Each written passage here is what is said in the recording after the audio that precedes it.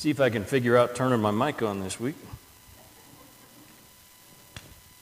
Sounds like it's on.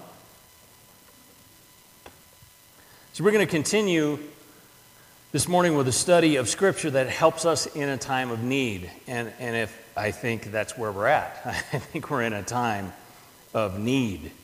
And we're going to look at Psalm 6, as you've already seen from our memory verse this week. We're going to look at Psalm 6.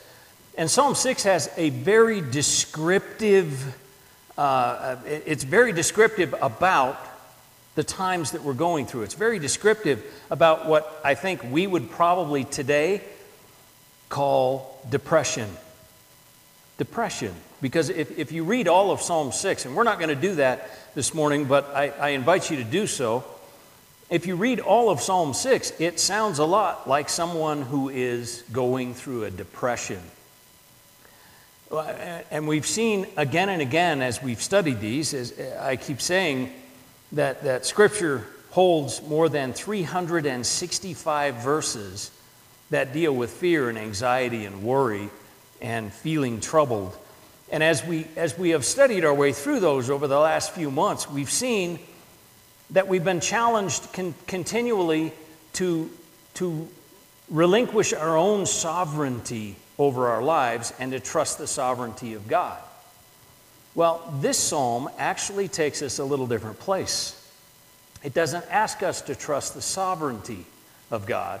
It asks us to trust the love of God, the faithfulness of God.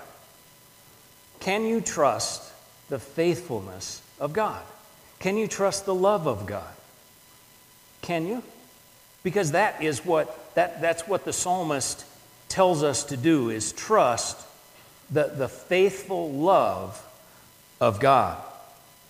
So let's read Psalm 6, and we're just going to read verses 2 through 4. It is up here behind me. Be gracious to me, Lord, for I am weak. Heal me, Lord, for my bones are shaking. My whole being is shaken with terror. And you, Lord, how long? Turn, Lord, rescue me, save me because of your faithful love. See, it says, because of your faithful love. It doesn't say, save me because you're God. It says, save me because of your faithful love. So the psalm takes us a little different direction than a lot of the verses, a lot of the Scripture on trusting God. So let's look first at the context. Now, the Psalm 6 is probably best described as an individual lament. Now, what that means, in regular terms, what that means is he is crying out to God. He is expressing grief. He's expressing how he feels to God. Now, if you look at the subscript there, just above verse 1 in Psalm 6, it says, for the choir director with stringed instruments, a psalm of David. So this is David to stringed instruments. So I have to tell you, I think in pictures, and so I automatically went to David sitting on a rock with dark sunglasses picking out a blues song. Because that's what this is, isn't it? This is a blues song. David is picking out this, and it's two stringed instruments, so David is writing the original blues song here. And then it was sung, because it was set for a choir and set for stringed instruments, it was sung after David wrote it. It was sung for how many generations afterwards. So this is a blues song. So is it okay to sing the blues to God? Clearly it is, because that's what David has done here. And I think it's important, I bring it up, I guess, as a blues song because music is incredibly powerful. It's incredibly powerful. Even if you are not particularly a music lover, the right song can put you in a different mood.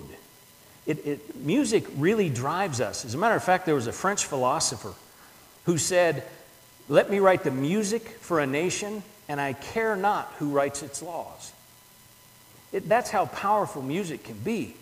And so music connects us on an emotional level. different than our intellectual level of reading Scripture. Music connects us at a different level. It's an emotional outburst. And so what we have here is David sitting on a rock with dark sunglasses, picking out a blues song to connect with the emotions that we feel. Have you ever felt this way? Weak and feeble and shaken to your core? David has, and he wrote a song about it. He wrote a song about it. And we are to connect with it on that level, on that emotional level. David is physically and mentally and spiritually and emotionally spent. And he writes a song. He's singing the blues to God. Have you ever felt this way? Because if you have, here's a blues song for you to sing. So what does this tell us about God? Well, it tells us that God knows that we're going to feel this way. He knows. Remember, this is God's book. God wrote it. What's in here is what God wants us to know about himself. And so here we have this psalm telling us that it's not going to be abnormal to feel this way. So God knows that we're going to feel this way. God knows. We looked last week from Hebrews 4 about how Christ can literally feel what we have. He has felt what we feel. He can feel with us because he has felt it.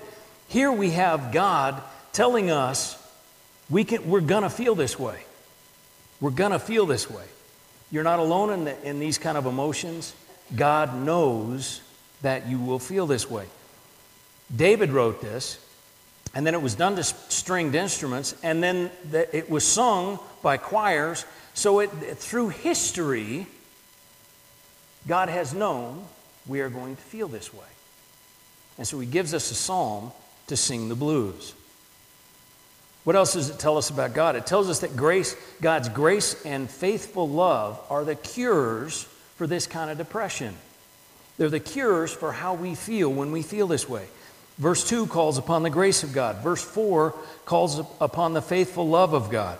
They are the cure for what ails us. They're the cure for feeling this way. It also tells us that God hears our cry for help. Verse 8 says God hears our weeping. Verse 9 says God hears when we cry out to him, and he responds with his grace and his love. His love, his grace, his mercy come through when we cry out to him, when we're just honest emotionally with God. I have been making the point over the last few weeks. There's nothing that you can't bring to God. Nothing. There's no prayer that you can't bring to God. And here we have an emotional expression. Bring it to God. Bring your blues, sing the blues to God. It's okay. It's been done by somebody who God said was a man after his own heart. Bring your blues to God. It also tells us that God is faithful. God is faithful. Remember what the rescue here. Rescue me, save me, because of your faithful love. It isn't about our love for God. It's about God's love for us. You know, even John 3:16, for God so loved the world that he gave his only. You see, it's about God's love for us. It's not about our love for God. And that's a good thing because we can't always remain faithful, can we? We're not very good at faithful. God is always faithful. So this love, this grace, this mercy that we need when we are expressing these kind of emotions, when we are singing the blues to God, all of this is given to us based on his faithfulness, not our faithfulness. So what does this say about us? Now, it says that feeling this way is not a sin. I want you to hear that again. Feeling this way is not a sin. I'll say again, this is God's book. He wrote it. He has it in here for us to know that we're going to feel this way. It's not proof that you don't have enough faith. It's not a sin to feel this way. Express your emotions to God. He can handle it. He can handle these kind of emotions. He can handle depression. He can handle this weak, feeble, wore-out feeling that we bring to Him. God knows we're going to feel this way, and He gives us what we need. He responds to us. So it's not a sin to feel this way. And it also says that you are not alone in feeling this way. Now, I know it seems that way. That's one of Satan's greatest tricks, is to make you feel isolated, to make you feel like you're the only one that feels this. You are not. David felt it. They sang this song for hundreds of years, and we're reading it today. Through history and around the world, people have felt this way. So you're not alone. Sing the blues to God. Bring Him these feelings. And it tells us that the love and the grace of God are always available to us. Always. All we do is cry out to God. And He provides. He gives. He gives us His grace, His mercy, His love. He will hear. He accepts you as you are, where you are. And He responds with grace and with love. Cry out to God. So what must we do? We must trust the faithful love of God. I want to repeat this because it's an important point. It isn't about how faithful you've been in loving God. It's about God's love for you. God remains faithful. We see it all through the Bible, don't we? All through the Bible, God is presented to us as the covenant-keeping God. Jesus comes ultimately because of God keeping a covenant. This is all based upon the faithfulness of God, not your faithfulness to God. God is always faithful.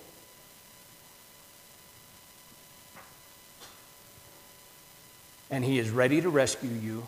He is ready to save you. He's ready. Just sing the blues. Just bring Him how you feel, because He's ready to rescue and save you. So let's look at verse 4, phrase by phrase. The first phrase is, turn, Lord, rescue me. Now, this turn is the idea of return or answer or restore. Now, has it ever felt like God was looking the other way? When something's going on in your life and now you feel like, man, it seems like God's looking the other way right now. This is how it felt to David. So is it okay to express to God, God, it feels like you're not watching? David did. And so did generations after David when they sang this. Sometimes it feels that way. So, God, look over here. I'm in trouble. God, look here. That's what David is saying. And then rescue me. Now, this is different than save me, which is the second half. Rescue literally means set me free. Now, if you have ever felt these kind of feelings, then set free from them is what you're dying for. What you're craving is to be set free from these. Because if you felt this way, you felt this kind of depression, then you have felt bound, isolated. You have felt trapped. And so David says, rescue me, set me free. Set me free from all of this. And then the next phrase, save me because of your faithful love. Save me is deliver me or preserve me. So in this one verse, we have the idea of set me free and lead me to a safe place. Set me free from the way I feel and lead me to a place that's safe. Deliver me. Move me from where I am to where I need to be. Deliver me. Preserve me. And I want you to notice the why here. Because of your faithful love. David's counting on the faithful love of God. He's not counting on his love for God. He's not counting even on the sovereignty of God. He's counting on the faithful love of God. This is what Bible scholars call a purpose or intent clause. There is a reason that David is saying, save me, rescue me. And it's because of the faithful love of God. Because of the faithful love of God. Can you trust the faithful love of God?